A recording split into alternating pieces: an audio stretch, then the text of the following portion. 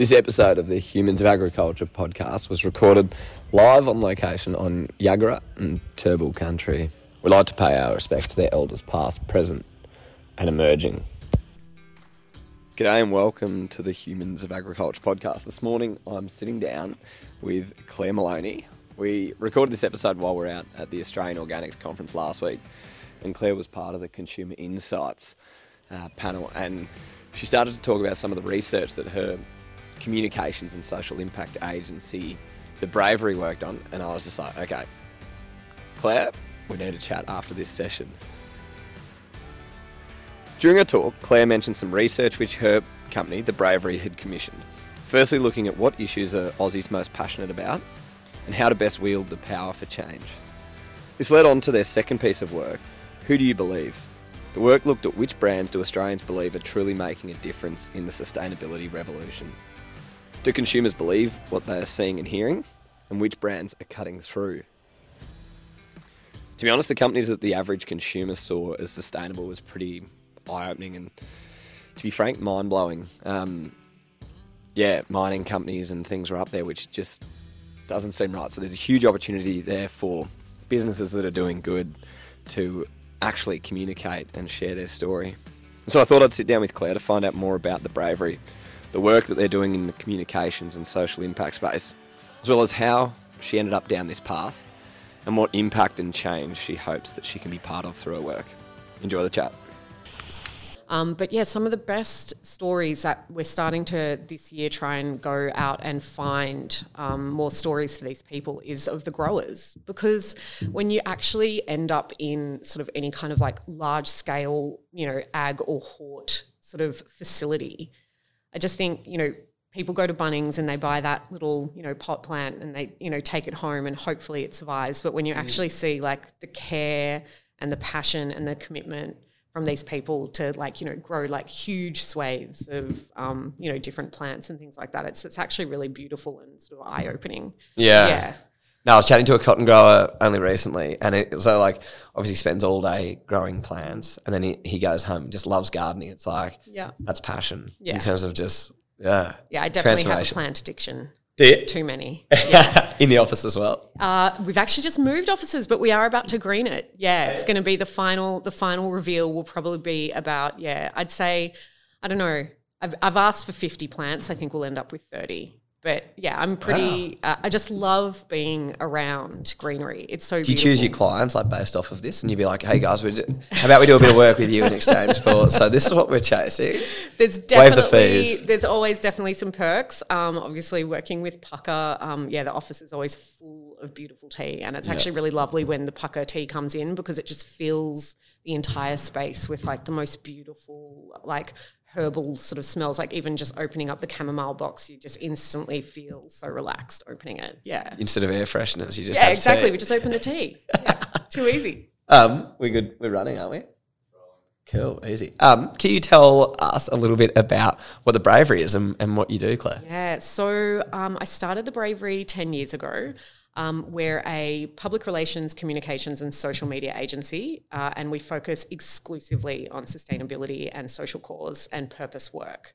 One of the things that sort of is really like the tenets of the business is we believe that storytelling and really compelling, beautiful, powerful storytelling can actually be an agent of change to change the world and change people's minds. So every single thing we do in the business is focused on, better outcomes for people and the planet and communities.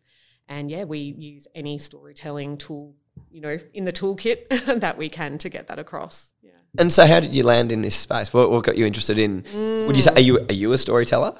I am. I actually wanted to be a journalist before I went into PR, but exclusively within sort of the sustainability and the social cause space, I actually go all the way back to my childhood, and I actually grew up on a farm, on a property outside of Canberra near a little town called Bungendore. And that was really sort of cementing and grounding for me from, day dot.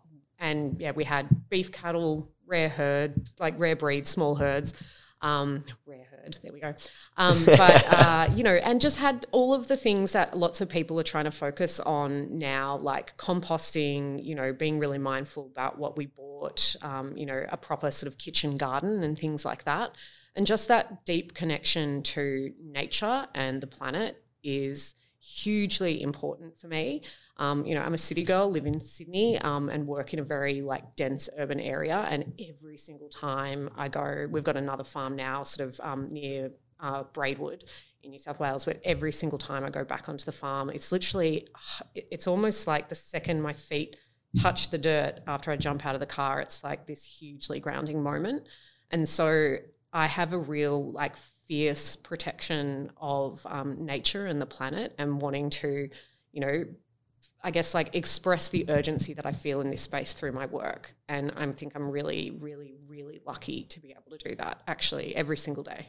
Was it something that was hard to land on? So you were chatting before, your background in waste management and stuff, but then going and starting your own business, did it come easily in this sustainability social cause space? It came pretty easily, yeah. So I've done all of my waste work has actually been in the last 10 years with the business. Cool. So I'd actually not done, as I said before, I've spent now a lot of time in, landfills, organic waste facilities. And honestly, 10 years ago, if you told me starting my own PR agency in sustainability, that would be the case, I probably would have actually thought that was a little bit weird. But now, it's sort of just part of the day-to-day.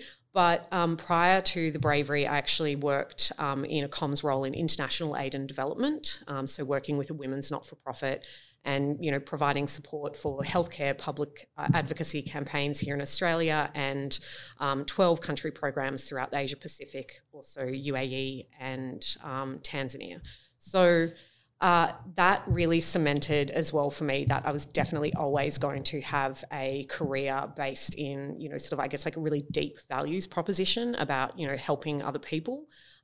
My prior work to that was actually I started out in the fashion sector, and also working for another large sort of multinational PR agency, which if you go into a mainstream agency, which is still the same today, you can work on anything from a telecommunications company, probably a large oil and gas company, followed by maybe some kind of cool not-for-profit work every now and then. But it just it didn't really sort of make me want to dive out of bed every morning. So realizing that I could actually create and make a career based in sort of big, hairy, complex and also purpose-based issues. I realized that's where I had to go. What's the impact that kind of you want to have on the world through, you as Claire? Oh my gosh, big question. Just the easy ones to start. Just rip that Band-Aid off. The impact I want to have. I really take quite seriously that I think my life's work needs to be also a civic and a civil responsibility. I've never really been, and I still don't own my own home, and that might be an issue, but I've never really been sort of super motivated by the dollar. It's obviously everyone wants to get paid for what they do, and we're really lucky if we get paid really well.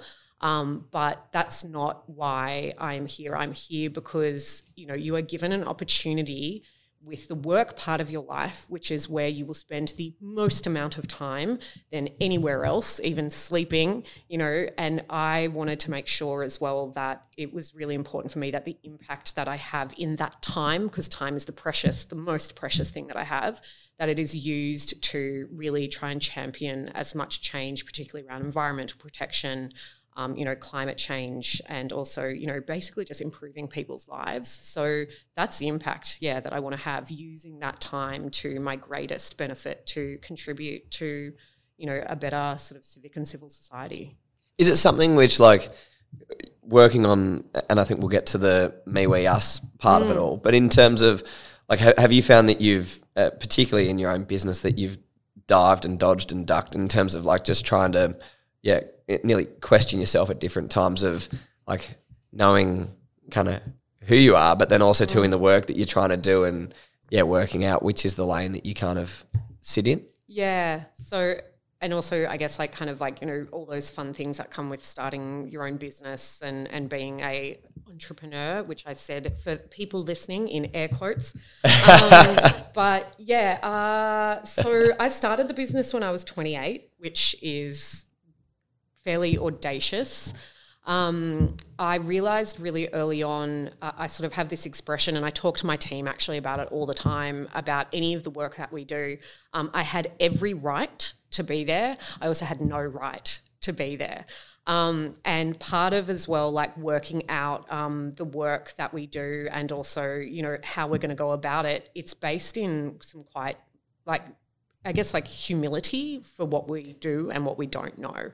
And that has actually, I guess, like having that approach has served me really well, because it's meant, you know, if I walk into any room, I know I have a right to be there, but I also am like crucially aware of the huge body of work from so many different people across the sustainability and social cause space. And, you know, even at this event here today, you know, we're talking with and working with people that have been doing this work for 30, 40, 50 years, multi-generational families as well, you know, trying to see progress on, you know, better agricultural, better farming practices. And it's about really remaining, I guess, like switched on to curiosity and sitting with that humility, because if you acknowledge that you kind of don't know anything, of course you know some stuff, it means that you will fundamentally always be really curious to go out and learn and talk to people. And it's really actually at the cornerstone of a lot of the work that we do. It's about diving really deeply into these different issues. Like we call it kind of geeking out or nerding out, but it's just like, you know, reading all of the reports, talking to people and knowing exactly where you are within your lane, as you'll say, but also being aware that, you know, you can probably build a few more highways if you actually just sort of like, you know, listen and lean into the sector. In terms of the role that storytelling has, so in the PR space, like what are you seeing as, I'll say storytelling is really starting to emerge, and it's something which I'm kind of fascinated by in terms of if we think of like, I wanted to go and do some studies overseas and look at, because through the lens of what role does storytelling have in agriculture, in terms of how it's passed knowledge, in terms of, say, society groups, Indigenous Australians, it's gone for thousands of years. But then you look at the likes of, say, Disney and Pixar and Apple and how they've used storytelling to really kind of create understanding on key messages and issues. Like, what's the type of role that storytelling has in the work that you guys are doing with your clients? Well, it simply put, it just makes people feel something.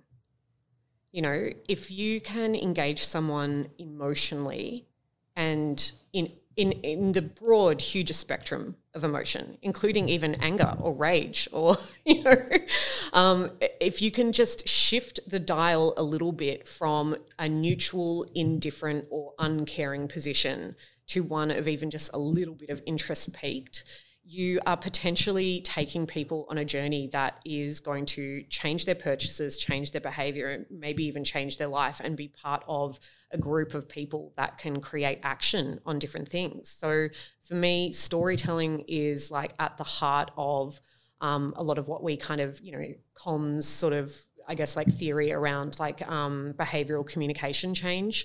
And every single, you know, sector and client that we work with at the Bravery, they are trying to change something. And it's often either a perception, you know, influence and where power lies as well, or like getting, you know, people that purchase their products or, you know, that buy their services to do something a little bit different. And so one of the ways that we harness storytelling is, you know, getting people on that kind of interest spectrum. So the one way you do that is through emotion. We often as well kind of talk to people a little bit about, like, even if we're talking to journalists, we sort of say, you know, can I tell you a bit of a story? It's like, you know, we've often got some really sort of like, you know, older, you know, members of the community out there in media as well, and have had like, you know, huge careers, and they actually really do like to sit down and have a yarn. Yeah. And one of the things that is also, I think, at the heart of this, you know, emotion-based and powerful storytelling is people. You know, people are always, and that human interest is always going to be really powerful, because people inherently are seeking out human connection and understanding around, you know, like and relatability to their life. So it's like, I can, relate more now to this issue because I've heard, how it's affected you, or I can relate more to this product because I've been really inspired by the founder's story of what's made, her so passionate about, wanting to work in this space. And so, storytelling is just about trying to shift that emotional dial so people feel differently, do differently, are different. Hey, it's Nick here, sheep farmer and Rabobank Regional Client Council member. I'm passionate about supporting our local community so we can improve community wellbeing and build strong local economies. My job as a client council member is to help secure funding for regional grassroots initiatives, those that support education in ag, rural health, sustainability, and help bridge the country-city divide. We've helped organisations like Boys to the Bush, funded school field days like Ag Vision, and held succession planning workshops, just to name a few. If you have an idea to make a difference to regional Australia, go to our website at www.rabobank.com.au and nominate via our community fund. We'd love to hear from you. Yeah. And on that storytelling piece, and kind of you touched on when it comes to people understanding issues and then connecting to it, inside, I only picked up part of it, but you mentioned this framework of the me, we, us piece. Can you explain that to me? So I'm not going to pretend to sort of like own this. I can't remember where it came from though. That's as good a reference as you can get. Exactly. Anonymous. But obviously, flattery is, it's like imitation is the most sincere form of flattery. So it might come out of the woodwork. One of our listeners might have come up with that. They'll probably hit Google on it. We use this framework quite a bit when we're trying to explore what issues a brand or a business might tackle. So we, me, and us. So it's a bit hard because I know people will be listening to this, but imagine a triangle and you've sort of turned it upside down. So now the biggest base of the triangle is at the top. Mm-hmm. We use that as well as a visual reference to sort of show people that lots and lots of research shows that when you engage people on an emotional level about something that affects them as an individual, it gets the largest piece of catchment. Then as you move to we, which is like things that are around that person's life, so their friends, their family, things that happen at their local community, that gets a little bit less engagement because it's, essentially it's taking it one step further removed from, things that are about the individual, the things that I put in or on my body or use every single day. And then finally, at the very bottom of the triangle, which is like the smallest catchment you can get, that's actually sort of like the peak if the triangle's upside down, is the us. And these are the issues of huge global importance. So COVID, climate change, air pollution, it might even be, female empowerment and gender equality. And if you start engaging an individual often about a topic or issue that's at that sort of us category, one, you're going to make it tremendously more hard for yourself to engage a large group of people. You'll engage the super converted and interested people on that topic, but it'll also as well just have a little bit less impact. And so a lot of the work that we do with brands is about getting them to see that if I start with the individual issues that affect me as a person and potentially even take your consumers on a journey over time through then how that issue can scale to the we sort of group, which is, at the community or the local level or within their family or their friends or their workplace, and then moving it on to then us and how it connects there, you're going to take a lot more people on that process and be a lot more successful with your storytelling and communications. I feel like I'm going to ask you some questions and it's like free consulting advice here. No, because and this is the thing, say with humans of agriculture. Like when I think of the role that agriculture plays, when I over the years, so I've been kind of playing with it on the side, but now doing it full time. When I think of the kind of the real impact that I see agriculture as a whole, it probably really sits in that us category where I think agriculture can be a vehicle for a world that's happier, healthier, and more prosperous.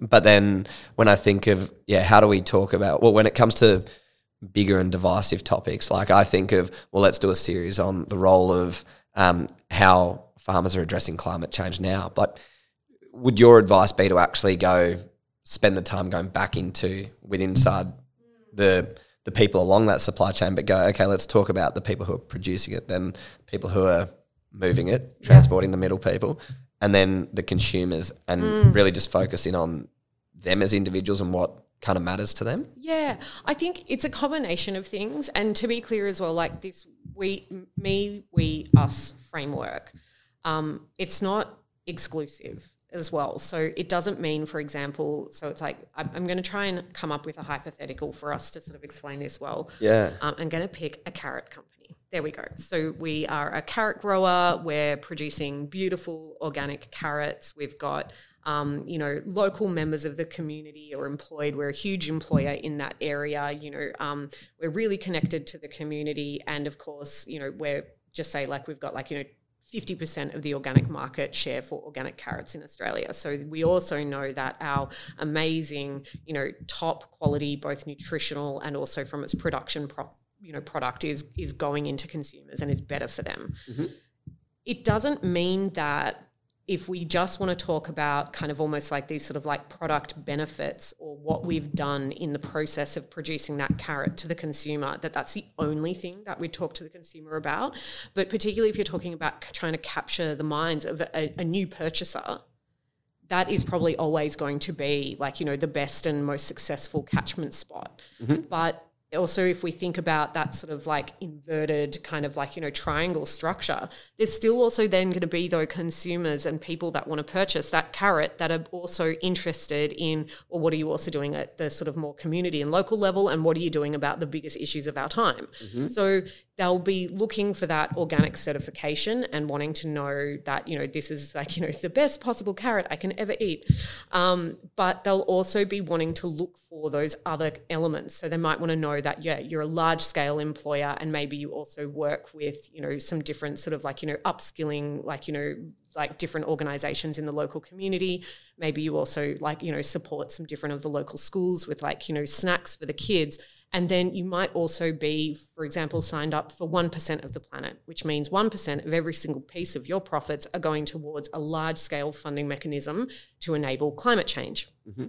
And so you can kind of see that it's like you do still touch on all of the components of that story, but then it's also about determining for yourself, well, how much territory do I want to give over for those three stories? Yeah. And it does depend who you're talking to, because if you're talking, for example, to, consumers or purchasers of fruit and veg en masse at say a really large cooking demonstration show or market, you'd probably want to stay in that what's in it for me category. Mm-hmm. But if you were going into, let's say a more of a smaller organic market, or in an area as well that is a little bit more deep green, mm-hmm. You definitely want to probably dial up a little bit more of the territory on some of those other bigger issues that you're talking about. So it's a framework to kind of help you decide how you're going to motivate, and also where and when you tell those stories. But it's definitely not exclusionary as mm-hmm. well to all the rest of it.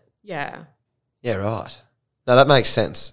And in the piece of, say, that carrot company, that's everything that sits behind their brand, three stories in essence, but that's the whole shebang. Exactly. And this is also why as well, it's I think sometimes people feel kind of frustrated within businesses that are doing really good things for people on the planet, because they're kind of we're doing all of this stuff and we don't have to do it. And it's but do people really care? And it's kind of they get a bit frustrated sometimes if they go really hard on the big picture part of we're tackling climate change, and we're also as well, making sure that just say you're in an area with huge issues of water scarcity and supply, and we're doing 50% less water use than sort of our neighbours down the road. So you should care about that. And when they don't see traction on those, those messages sometimes with the consumer, they can get really frustrated. And I totally appreciate that. It's it's really hard to kind of go above and beyond and then sometimes sit back and feel like nobody's cared. Yeah. But the reality is the research that we have done recently actually shows that the consumer does care. They are thinking about it with their product purchases.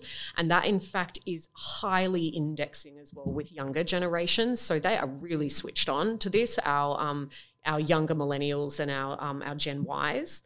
And they will also pay more for these products. So it doesn't mean that you stop doing those things. It's almost kind of like you've just got to keep doing them, and also constantly be repeating the things that you are doing. Like, don't just say that you're, like doing all this amazing like water reduction work once and go, oh, it didn't really float.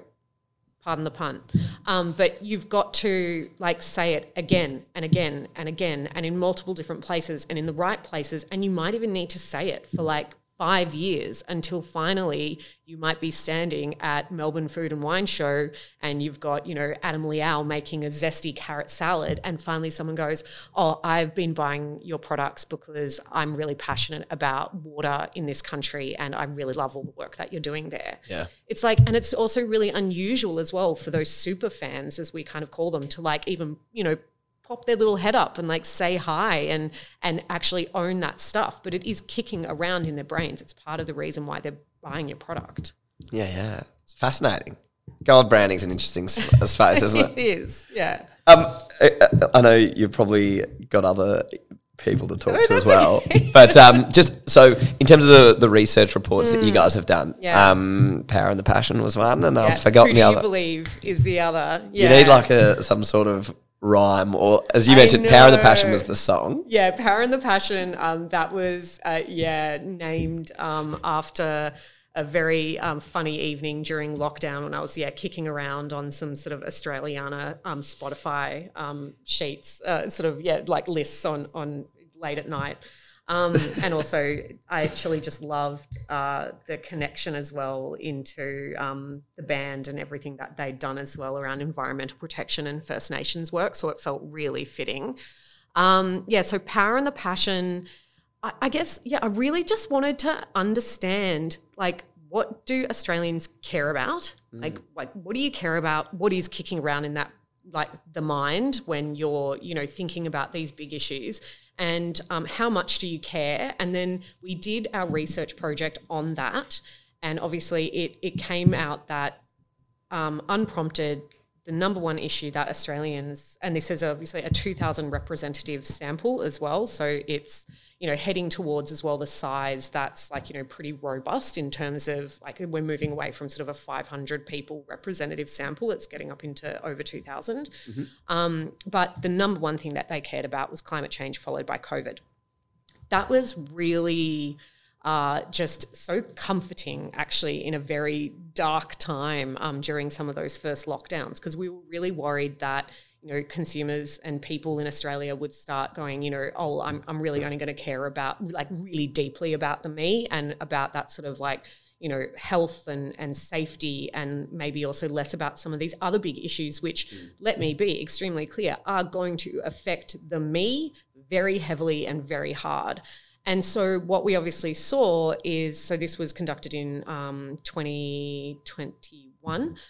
What we saw was that, no, they did still really care about those environmental issues. And I think when we think about things that might also be sort of like shifting the dial on that, I think the 2019 bushfires really shocked and changed so many people's perceptions about the reality of extreme and increasing weather in Australia, and how many people that would affect.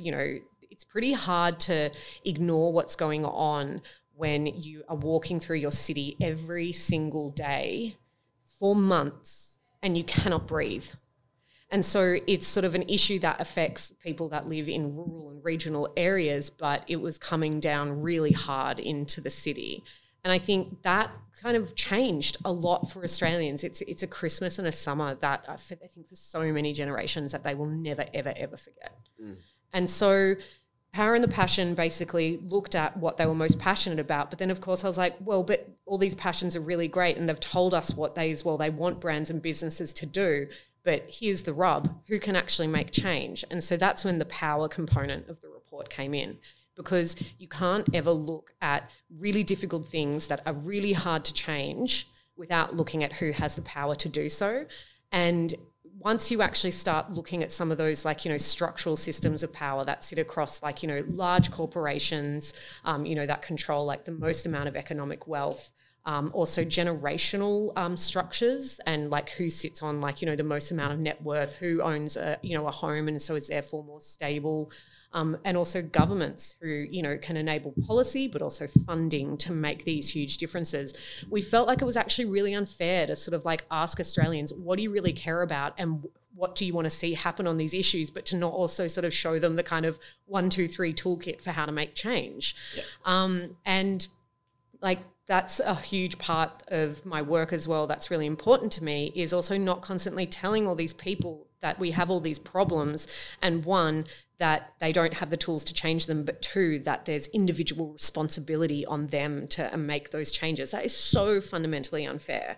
Like I am really encouraged by all of the different individual actions that come out of Australia through like reducing plastic waste by taking my shopping bag to the supermarket, making sure I've got my Keep cup, shifting my,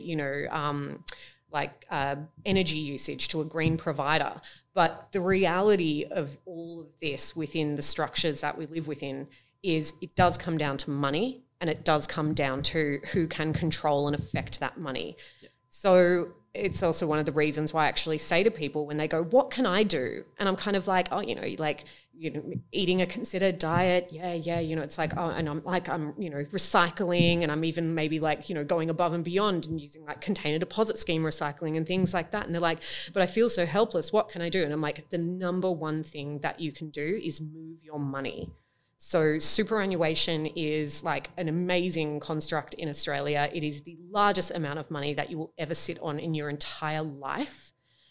Move it, and move it into businesses that are actually doing, ethical and responsible and sustainable investments, because again, they'll take your small amount of super and suddenly it's a, $3 trillion like pot that can actually be used to invest in and change like what some of like, the companies of the future that they need to be, and they need to be highly sustainable and like, net positive purpose and sustainable companies. So it's kind of almost like, not to sound dismissive, but I'm like, if you forget your Keep cup every now and then, I'm like, it's okay. Still eat a lot of meat and dairy. I'm kind of like, you do you, boo, but also move your superannuation, because there's no other more powerful thing that you could do as an individual. Yeah, absolutely. With the work and the businesses and brands that you're doing, are you seeing more of a move in terms of the recognition and the role that agriculture, and I'll say agriculture, but through the lens of sustainable food and sustainable fashion is having on the world? Yeah, I mean, all like consumers are becoming, and the purchasers of those products are becoming a lot more savvy. And I'd say it's across like 2 points. So bear with me while I answer this in a bit of a long-winded way. When in Power and the Passion, we also ask consumers what are sort of like 3 things that they would really like businesses to do in terms of like tackling these issues in the future. And one of them was actually to be Australian made and produced. Mm-hmm. And I thought that was incredibly interesting when you look at, like sort of like short-term consumables, like less for sort of like, maybe a car manufacturer or things like that, but particularly for food products in the agricultural sector. Yep. There's obviously a huge appetite out there for Australians to, support Australian made. So we are seeing, I guess, like an increase and an uptake, particularly for consumers and purchasers to be seeking out products that actually support the country that they live in. Great. Tick for everyone in ag. Now, the other thing, obviously, that they wanted people to do was consider to use like renewable sources of energy and also tackle climate change, which sat in line with the rest of the research that we looked at. So I kind of go, okay, well, now they're also trying to seek out not just Australian made, but also like sustainable companies and ones that are, creating action, and they want to support them with their purchases. So again, for the agricultural sector, because they are such, consumers and users of resources across their entire supply chain, there is a really unique, again, opportunity there to be able to market yourselves, more effectively to those consumers. And I would be saying like, dial up all of that Australian made. There's such beautiful storytelling and nostalgia as well for Australians about thinking about the traditional Australian farmer and people that work the land. We've been really blessed with the most beautiful and incredible country. And a lot of Australians feel immense pride as well for this beautiful place that we live in. So I think if you're within sort of that agricultural sector, yes, there's definitely a sort of an emerging kind of like shift. And again, it is with those younger generations that they're seeking out, particularly across like the food production sector, companies that are, like looking after local people, contributing to the local economy and also being more sustainable. No, well, thank you. I reckon you've got such a cool job. Thank you. I do too. And it's fascinating just to sit here and chat to you. I reckon I could just keep throwing questions, but and I would probably try to keep answering. But yeah, it's as I said, it's like I'm really humbled and like really just sort of like really just humbled every single day to do the work that we do because no right to be here, every right to be here. That's so cool. I love that. Thanks, Claire. Thank you. Well, guys, as always, thank you so much for tuning in and listening to the Humans of Agriculture podcast. If you like this episode, jump on our Facebook community, Humans of Agriculture, our community. If you haven't joined it, send in a request, jump on board, and love to hear some of your takeaways, what you found interesting from this chat. And we'll also throw a link into Claire's research in there as well. Look after yourselves, stay safe, stay sane, and we'll see you soon.